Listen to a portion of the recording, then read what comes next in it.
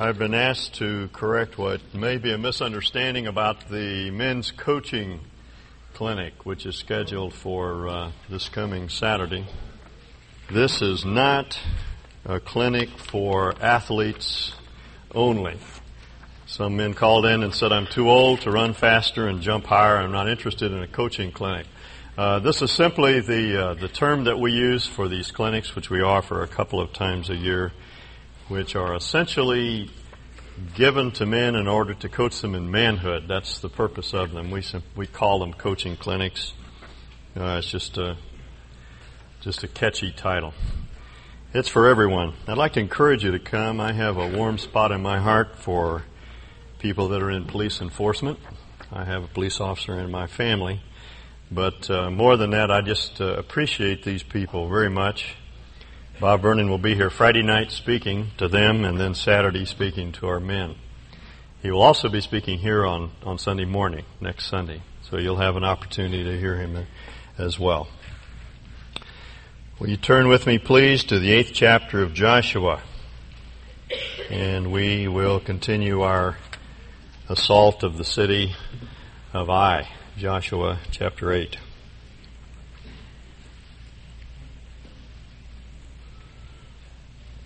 This chapter revolves around two ideas. The first is the renewed conflict with Ai, verses 1 through 29. Verses 30 through 35 have to do with the renewed covenant at Mount Ebal. Verse 1, Now the Lord said to Joshua, Do not fear or be dismayed. Take all the people of war with you and arise, go up to Ai. See, I have given into your hand the king of Ai, his people, his city, and his land. That's the note of assurance with which this battle was joined. And you shall do to Ai and its king just as you did to Jericho and its king. You shall take only its spoil and its cattle as plunder for yourselves. Which is interesting in the light of the prohibition that was given with regard to looting Jericho. Set an ambush for the city behind it. So Joshua rose with all the people of war to go up to Ai. And Joshua chose 30,000 men, valiant warriors, and sent them out at night. And he commanded them, saying, You are going to ambush the city from behind it. Do not go very far from the city, but all of you be ready. Then I and all the people who are with me will approach the city. And it will come about when they come out to meet us, as at the first, that we will flee before them. And they will come out after us until we have drawn them away from the city. For they will say, They are fleeing before us, as at the first, so we will flee before them. And you shall rise from your ambush and take possession of the city, for the Lord your God will deliver it into your hand. Then it will be when you have seized the city that you shall set the city on fire. You shall do it according to the word of the Lord. See, I have commanded you. So Joshua sent them away, and they went to the place of ambush and remained between Bethel and Ai on the west side of Ai. But Joshua spent that night among the people. You recall what happened in the first assault upon Ai. They were disastrously defeated. Ai was an insignificant, a very small garrison of Canaanites located on the main north-south route that ran through the land of Canaan, sort of the Interstate 84 of that day. And since it was located in that strategic place, it had to be taken. The strategy of the Israeli army was to cut a wedge straight across the middle of the land of Canaan and divide the city-states to the north from the city-states to the south. And Ai was in their path. They had to take this small, insignificant little enclave of Canaanites. It would be somewhat like sending UCLA after Columbia University's football team. And it was a disaster, as you know. They were routed. They were chased down the valley all the way to the Jordan River. They not only lost the ground that they had gained at Jericho, but they lost the lives of some of their fine young men. This was, as far as we know, the only loss of life in the entire campaign.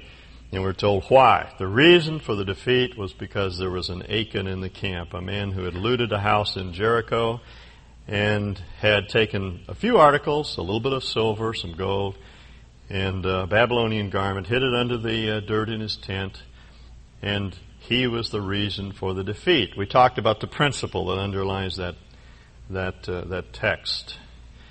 Sin harbored, covert sin that's covered up, that's not faced and judged and put away, will deeply affect the body of Christ. It will also affect us as individuals. Sin has to be faced. It has to be judged. It has to be dealt with. We cannot trivialize sin in our lives. Now, having dealt with the situation, the valley of Achor, the place of judgment, as we saw, became a door of hope. God's efforts are always redemptive. He is always reconstructive in His work. He wants to cleanse and purify and set us back to the task. And so Joshua is recommissioned, and the army is commanded again to take Ai. Now, I'm a little bit at sea about how this took place, and my impression as I read the commentators is that they don't know what's happening either. The text itself is fairly confusing. It's the habit of these Semitic historians to give us an event first in overview and then in more detail. And I think that's what happened here. And as I reconstruct the second attack upon Ai, something like this occurred. Under cover of darkness, Joshua sent 5,000 men to the west side of the city. The west side of Ai would be toward Bethel. There's a wooded area there, and perhaps in the darkness they hid behind rocks, and they hid in the olive groves. The people of Ai were unaware of their presence. Joshua and the main body of the army, 25,000 strong, encamped in front of the gates. The next morning, early in the morning, which is when battles took place in the ancient world, they assaulted the city again, the 25,000 who were on the north side of the city, Joshua and the main body of soldiers. They assaulted the city and then simulated a retreat.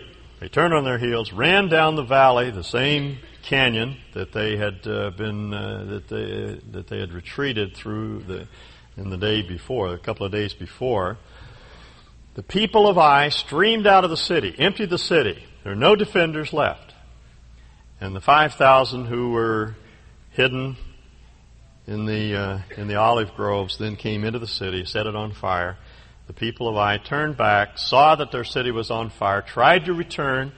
The 5,000 who had set the city on fire streamed down into the canyon. The 25,000 turned, and they put the army of Ai into a sort of pincher movement in the canyon and destroyed the army. There were no survivors. Then they went back to Ai, and they razed and burned the city. The last verse of this section, verse 29. They raised over it a heap of stones that stands to this, verse 28. So Joshua burned Ai and made it a heap forever, a desolation until this day. Interestingly enough, in the Old Testament, this city is always referred to as the Ai, Ha'ai in Hebrew, which means the heap. Evidently, it was not rebuilt, at least not within the lifetime of the author of this book. And even today, if you go to Israel, they'll point out barren, desolate, flat-topped hill, and it's called in Hebrew the heap. It's still the pile of stones. So there's at least one monument still remaining today in Israel to the defeat of this Canaanite city. Now that's the story, and it makes interesting history. It's fun to think about the story, but what's the point? As I've said before, our task is to understand what God is saying to us in His Word. If we don't understand it, our lives are failures. We have to know what God is saying to us. This is very serious business. We cannot merely read the Bible and pass on. We have to understand it. It's more than history, more than geography. This is God's Word to us. Now, what is God trying to say? Well, I think there's a principle enshrined in the text, and it's very, very important. It's simply this. Sin will dominate us. And we cannot gain new ground in our Christian life unless we go back to the sin that dominates us and deals with it. We cannot go on until we go back. Now, we saw that in the story of Achan in a corporate sense. The body of Christ has to deal with sin no matter how much it hurts. The same is true as individuals. Now let me give you an example of what I'm talking about. All of us have some things in our lives that we don't like.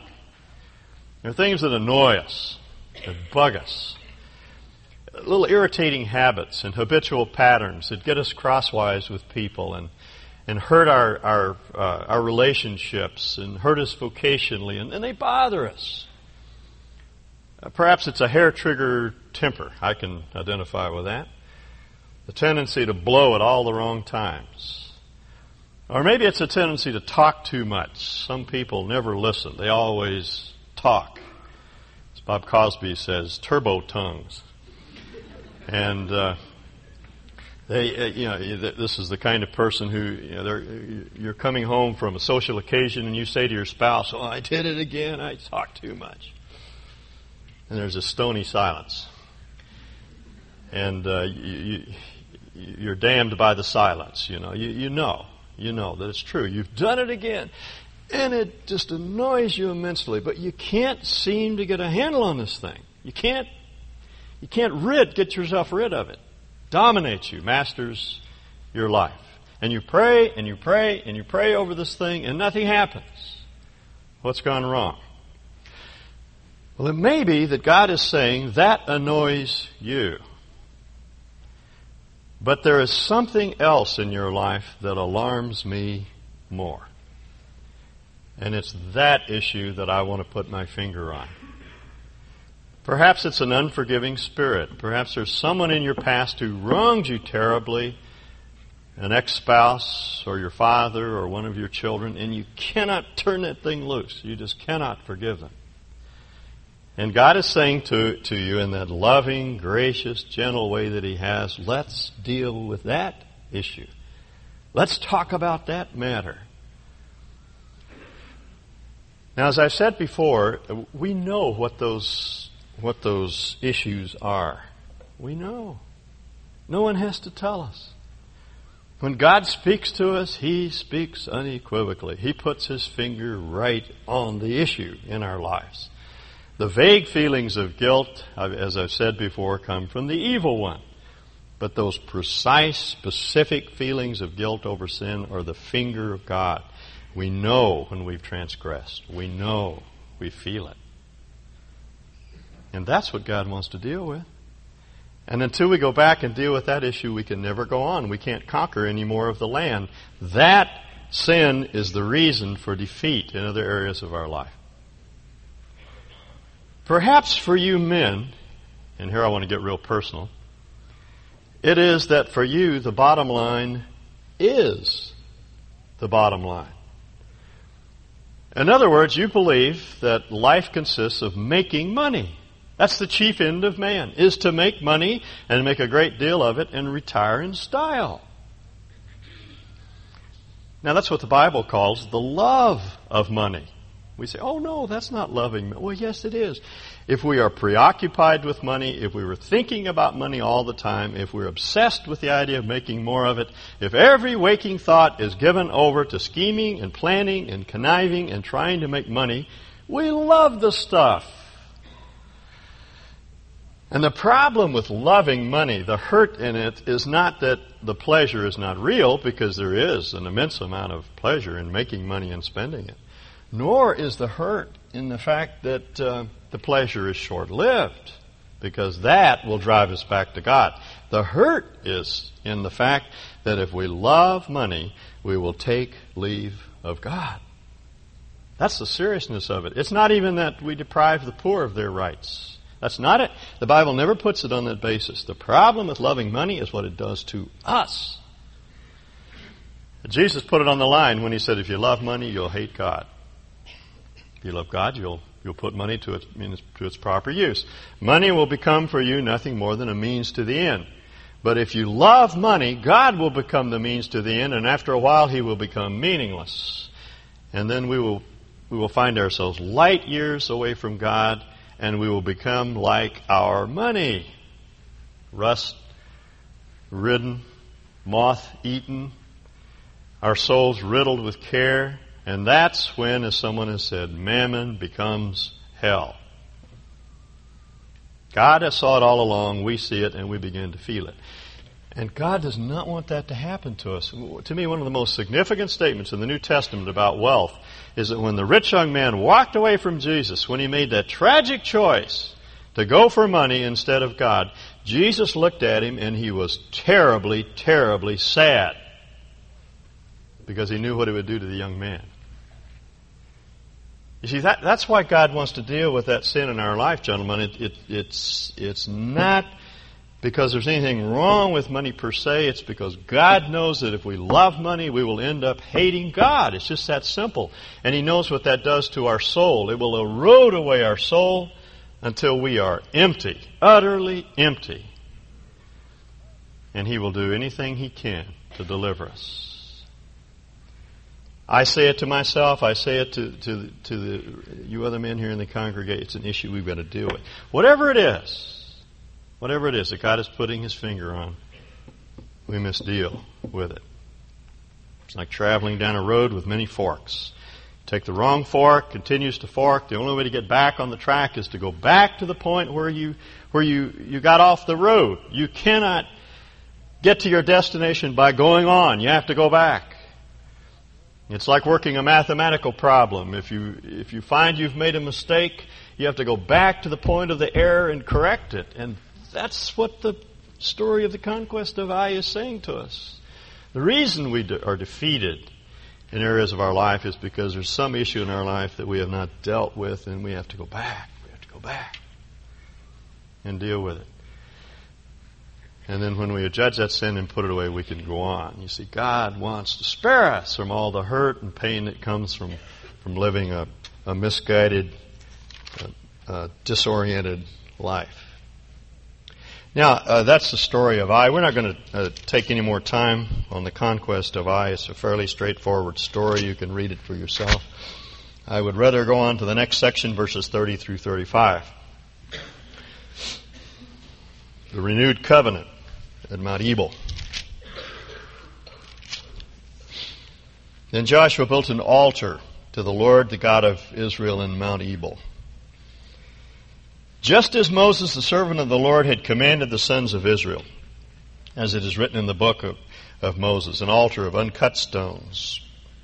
If you go back to Deuteronomy 27, you'll see the original prescription there. The order was given to go to Mount Ebal, between Mount Ebal and Mount Gerizim, in one of Moses' last sermons, and they were instructed to build an altar of uncut stones, and they were to rejoice there. This was not a grim occasion.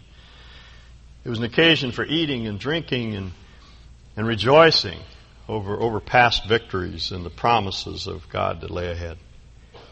You're to make an altar of uncut stones on which no man had wielded an iron tool. And they offered up burnt offerings on it to the Lord and sacrificed peace offerings. The burnt offerings were the offerings that were wholly consumed. Israel was given a number of offerings in the law, and one was the Holah, it was called. Our word Holocaust comes from it. It's the burnt offering in which the entire animal was consumed. And then also they were to celebrate peace offerings there. That was the offering that was partially consumed, and then the worshipers consumed the rest of it. In other words, they participated in these sacrifices. All of these sacrifices in the book of Leviticus, and in fact all of them going back to Abel's sacrifice, speak to us of our Lord Jesus, who is the Lamb of God that takes away the sin of the world. They speak prophetically of His coming. Abraham, almost on this very same site, built his little altar, and he worshipped there. And Jacob worshipped on the site that we're referring to here, and the other patriarchs. And then when the law was given, these sacrifices were further codified, and they all speak of Christ. His sacrifice for us, and our participation in the sacrifice that He made. So they gathered around the altar, and the ark was there, which represented the presence of God in their midst, and they offered sacrifices, and they ate the fellowship offerings. And then Joshua wrote there on the stones a copy of the law of Moses, which he had written in the presence of the sons of Israel. He took some large flat stones and set them up on end and whitewashed them in the Egyptian custom, and they wrote the law on those stones. It's really moot whether they wrote the entire law or the Decalogue or the curses and blessings. It doesn't really matter. Large portions of, in fact, all of the Pentateuch could have been written on these laws, but they were there where everyone could read them, where the Canaanites could see them, and where the Israelites could read them. And all Israel with their elders and officers and their judges were standing on both sides of the ark. They were centering on God before the Levitical priests who carried the ark of the covenant of the Lord, the stranger as well as the native. Half of them stood in front of Mount Gerizim, and half of them in front of Mount Ebal, just as Moses, the servant of the Lord, had given command at first to bless the people of Israel. Then afterward, he read all the words of the law, the blessing and the cursing, according to all that is written in the book of the law. There was not a word of all that Moses had commanded which Joshua did not read before all the assembly of Israel, with the women and the little ones and the strangers, that is, the Canaanites and the other non-Israelites who were dwelling among them, those that had been, who were outsiders, who had been brought in from the cold. Mount Ebal is about 12 or 15 miles to the north of Little Ai, the city of Ai. Mount Ebal juts up out of the surrounding landscape. It's just a big mound of rock, about 1,500 feet high. It's barren, desolate, hardly a tree or bit of vegetation on it, suitable place from which to announce the curses. Mount Gerizim, which is just a little bit to the west and to the south, is similar in size. And in Joshua's day, and even today, it's much more heavily covered with trees, much more foliage there. The two mountains form a sort of amphitheater.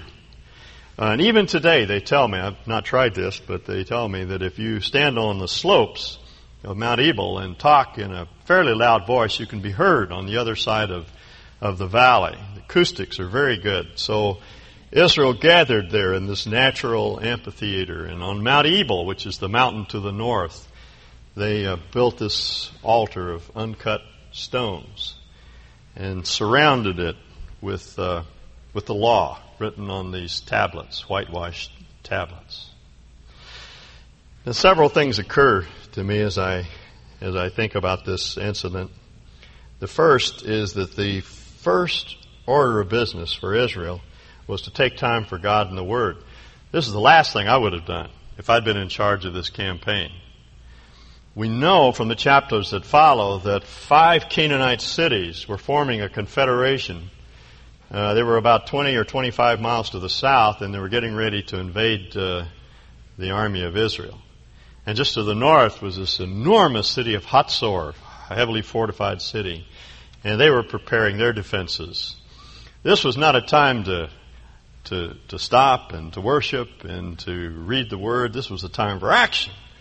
This was a time to build a fortress, if nothing else. But God says, no, the first thing I want you to do, first order of business, the most important thing of all, is to take time for me, to worship me, to center on me, to express your devotion to me, and to read my Word.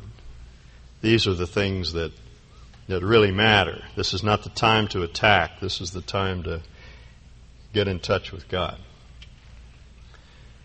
Because God knows that's our fundamental need.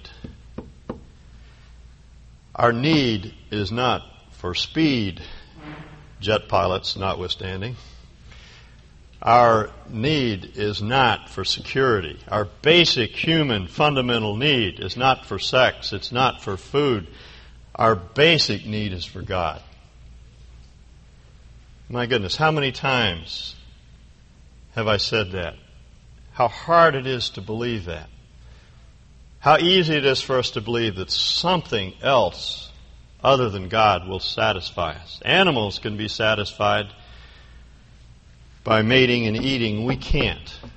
We can't, because there is in all of us this God-shaped vacuum that only God can fill. There is a lonely place that only God can satisfy. And that's why making money and making love and making friends in the end does not satisfy. I don't care how much you acquire. As Jesus once put it, a man's life does not consist in an abundance of things. And that's why Joshua was told to go back to the beginning, go back to the place where they worship, where they could center around God. Because battle is done from that point. We go into that secret place within to meet God, and then we go out to do battle. Mother Teresa was right. Spend 1 hour a day in devotion to Christ and you'll be all right. I've quoted her before. I don't agree with everything Mother Teresa has said. I don't agree with everything I say. But that's something I agree with. It doesn't even have to be an hour. But the point is, we have to go back to the beginning. We have to go back to the thing that we were created for. We have to go back in our hearts into that secret sanctuary that God has placed in our heart and worship God there. And it's out of that place that we go out to do battle. 1 hour a day in devotion to Christ. And I don't mean that in a legalistic sense. It's not an hour a day keeps the devil away. It's simply a matter of knowing God, loving God, devoting ourselves to Him, getting in touch with Him, letting Him speak to us, and it's from that point of refuge that we go out to do battle. Do you realize that the chief purpose of man is not even to combat and defeat sin? The goal of our life is not even righteousness per se. That's a byproduct. The purpose of life is to know God and to love Him. And then He teaches us how to do battle. So we have to spend time getting in touch with God. I was struck as I read about this altar, an altar of uncut stones, and it made me rethink this whole issue. Why? Why were they to make an altar of uncut stones? Well, the obvious answer is that this was to be a non-Canaanite altar. The Canaanites dressed their stones. They made these beautiful rectangular blocks. You can see them all over Israel and in museums. The ashlar blocks with the dressed sides. They made permanent places of worship. That's the point. And certainly we can say that this worship was to be non-Canaanite. They were to worship the Lord God of Israel and not Baal and the Ashtaroth. But I don't think that's the point. It strikes me as I think back over the patriarchal period that wherever Abraham and Isaac and Jacob went, they just grabbed some stones and they built a little altar. Their worship was not static. It wasn't local. They worshipped everywhere they were. Abraham came out of Ur of the Chaldees. He came down into the land of Canaan, and he was close to this spot near Ai, between Ai and Bethel. And he looked up, and there was an oak there where the Canaanites worshipped. And we're told in the text that Abraham got some rocks and he built himself a little altar, and he began to worship God over here, off to the side of the Canaanite temple. And then he went on down to Beersheba or Hebron, and he got some rocks, just picked up some plain old field stones, and he built himself a little altar, and he offered himself up to God. Then he went down to Beersheba, and he did the same thing. And when Jacob came into the land after sojourning in Haran, he came to this very same spot here at the foot of Mount Gerizim, and he piled a little bunch of rocks up, and he worshiped. The point is, you can worship God anywhere. Anywhere. It can be at your sink, or at your desk, or in your car. You could be a high school student on your way to take a physics test, and you don't know quite how to handle this thing, and you're worried, or you have to face some very strong peer pressure at school not to do dope or something else, and while you're in your car, in your mind, you just pile up a bunch of rocks, and you just worship God right where you are, and you find your strength in Him. It can be on your workbench, or somewhere on your ranch, or wherever you are, you can put together a little pile of stones in your mind, and you can offer yourself up to God. A number of years ago, I was in Israel, and bunch of us sat on the flanks of Mount Ebal. And I looked down, and I realized for the first time that from Mount Ebal you could look down to Jacob's well. When Jacob came into that locality, he dug a well, we're told. And it dawned on me that that was the well where Jesus met the woman of Samaria. She was sitting right there by that well. And I was struck by the fact that you could see it from there. I don't know where the altar was that Joshua built, but I realized that we could, from that locality, we could see the well of Jacob, and that whole story ran through my mind. John says Jesus had to go through Samaria because Jews normally didn't travel through Samaria. They didn't like Samaritans. Samaritans were members of a cult, kind of quasi-Jewish cult, believed all sorts of weird things. They discarded the Pentateuch and had built their own version of the temple up on Mount Gerizim. It was destroyed by the time Jesus came through. It had been destroyed about 150 years before, but the foundations were still there. And John says Jesus had to go there. He had to. Why? Because he had a divine appointment. The Father sent him there. There was a young woman that he had to meet. This dear woman came out worn and weary and jaded, been through 5 husbands, living with a man who wasn't her husband. She's sitting by the well. Jesus says, will you give me a drink? She reacted as oppressed people that are often the objects of discrimination act. She was rather testy and defensive. She said, how come you, a Jew, asked me, a Samaritan, for a drink of water? And Jesus said, dear woman, if you just knew what God wants to give you and who it is that's speaking to you, you would ask me and I'd give you living water. She said, are you greater than our father Jacob who dug this well? How can you give us water? And Jesus answered. I want to read his words. He said to her, anyone who drinks of this water shall thirst again. But whoever drinks of the water that I shall give him shall never thirst. But the water that I shall give him shall become in him a well of water, springing up to eternal life. He could have said to her what Jeremiah said to Israel years before. You have dug out empty cisterns and you've forsaken the well of living water. She was a woman that tried it all. And our Lord was saying the thing to do is to come back to the one who's the source of life. That happened right here at Shechem, at the foot of Mount Gerizim, on the flanks of Mount Ebal. And it signifies precisely what that altar signified in Joshua's day. The only way we're going to find ourselves and be what God intends us to be is to find the source of our life in God, put our roots down into Him, to worship Him in spirit and truth. That's exactly what Jesus... Remember the woman said, oh, you must be a theologian. Our fathers worshipped up here. And she pointed to the top of Mount Gerizim where this ruined temple, the Maccabees had destroyed it years before. And Jesus said to her, dear woman, it really doesn't matter where you worship. You can worship here or there, anywhere. You can take your little pile of stones and put them up anywhere. God wants you to worship Him in spirit, that is, in the inner man, and in truth and in reality. Takes us right back to Joshua. That's what Joshua is proclaiming. Worship Him. Worship Him. That's the secret of success. That's how you do battle in the land. And then there's one other thing that they did. They read the Word. Believe it or not, most people were illiterate back then. They all read the Word. The men read the Word.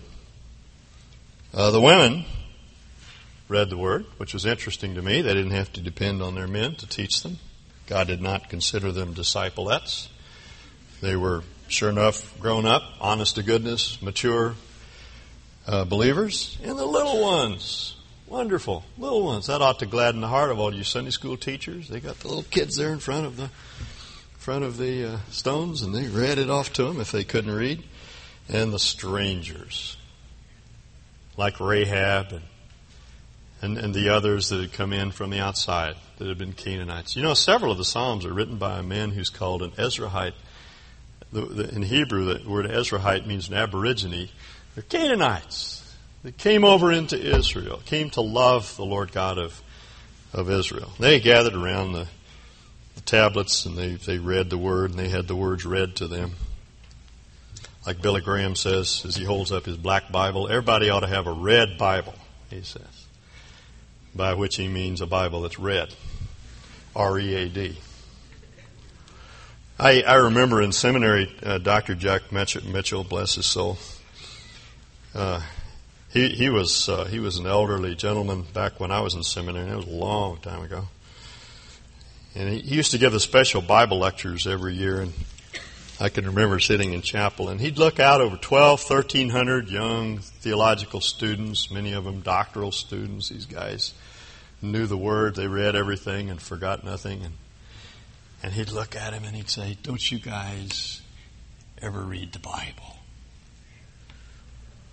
And he would shish kebab me every time. Because I read theology books but I just never got around to reading the Bible. And if I did, it was always to prepare for some course. And I honestly have to say that sometimes I believe that my ministry is the greatest enemy of my ministry. Because I teach about 3 or 4 times a week, and I'm always studying the Word, and I get up in the morning, I'm a morning person, and I get up in the morning and I start hitting the books, because I have to get ready to say something in a few hours or a couple of days. And I don't take time to read the Word to feed my own soul. And after a while, I'm just studying in order to tell somebody else what I've learned. And as George MacDonald says, not all reading of the Bible is reading of the Word. He's right. He's right. We need to read the Word in order to feed our own souls, to let our Lord speak to us, to think His thoughts after Him. Paul says, we apostles have the mind of Christ. What did he mean? Well, when the apostles write, when they speak, and when they write, they express the mind of Christ. And we need to let our Lord speak to us. We need to listen to Him. I was digging through my father's library. My father passed away, as you know, in July, and he has this enormous library. I was looking through it. He has some old commentaries.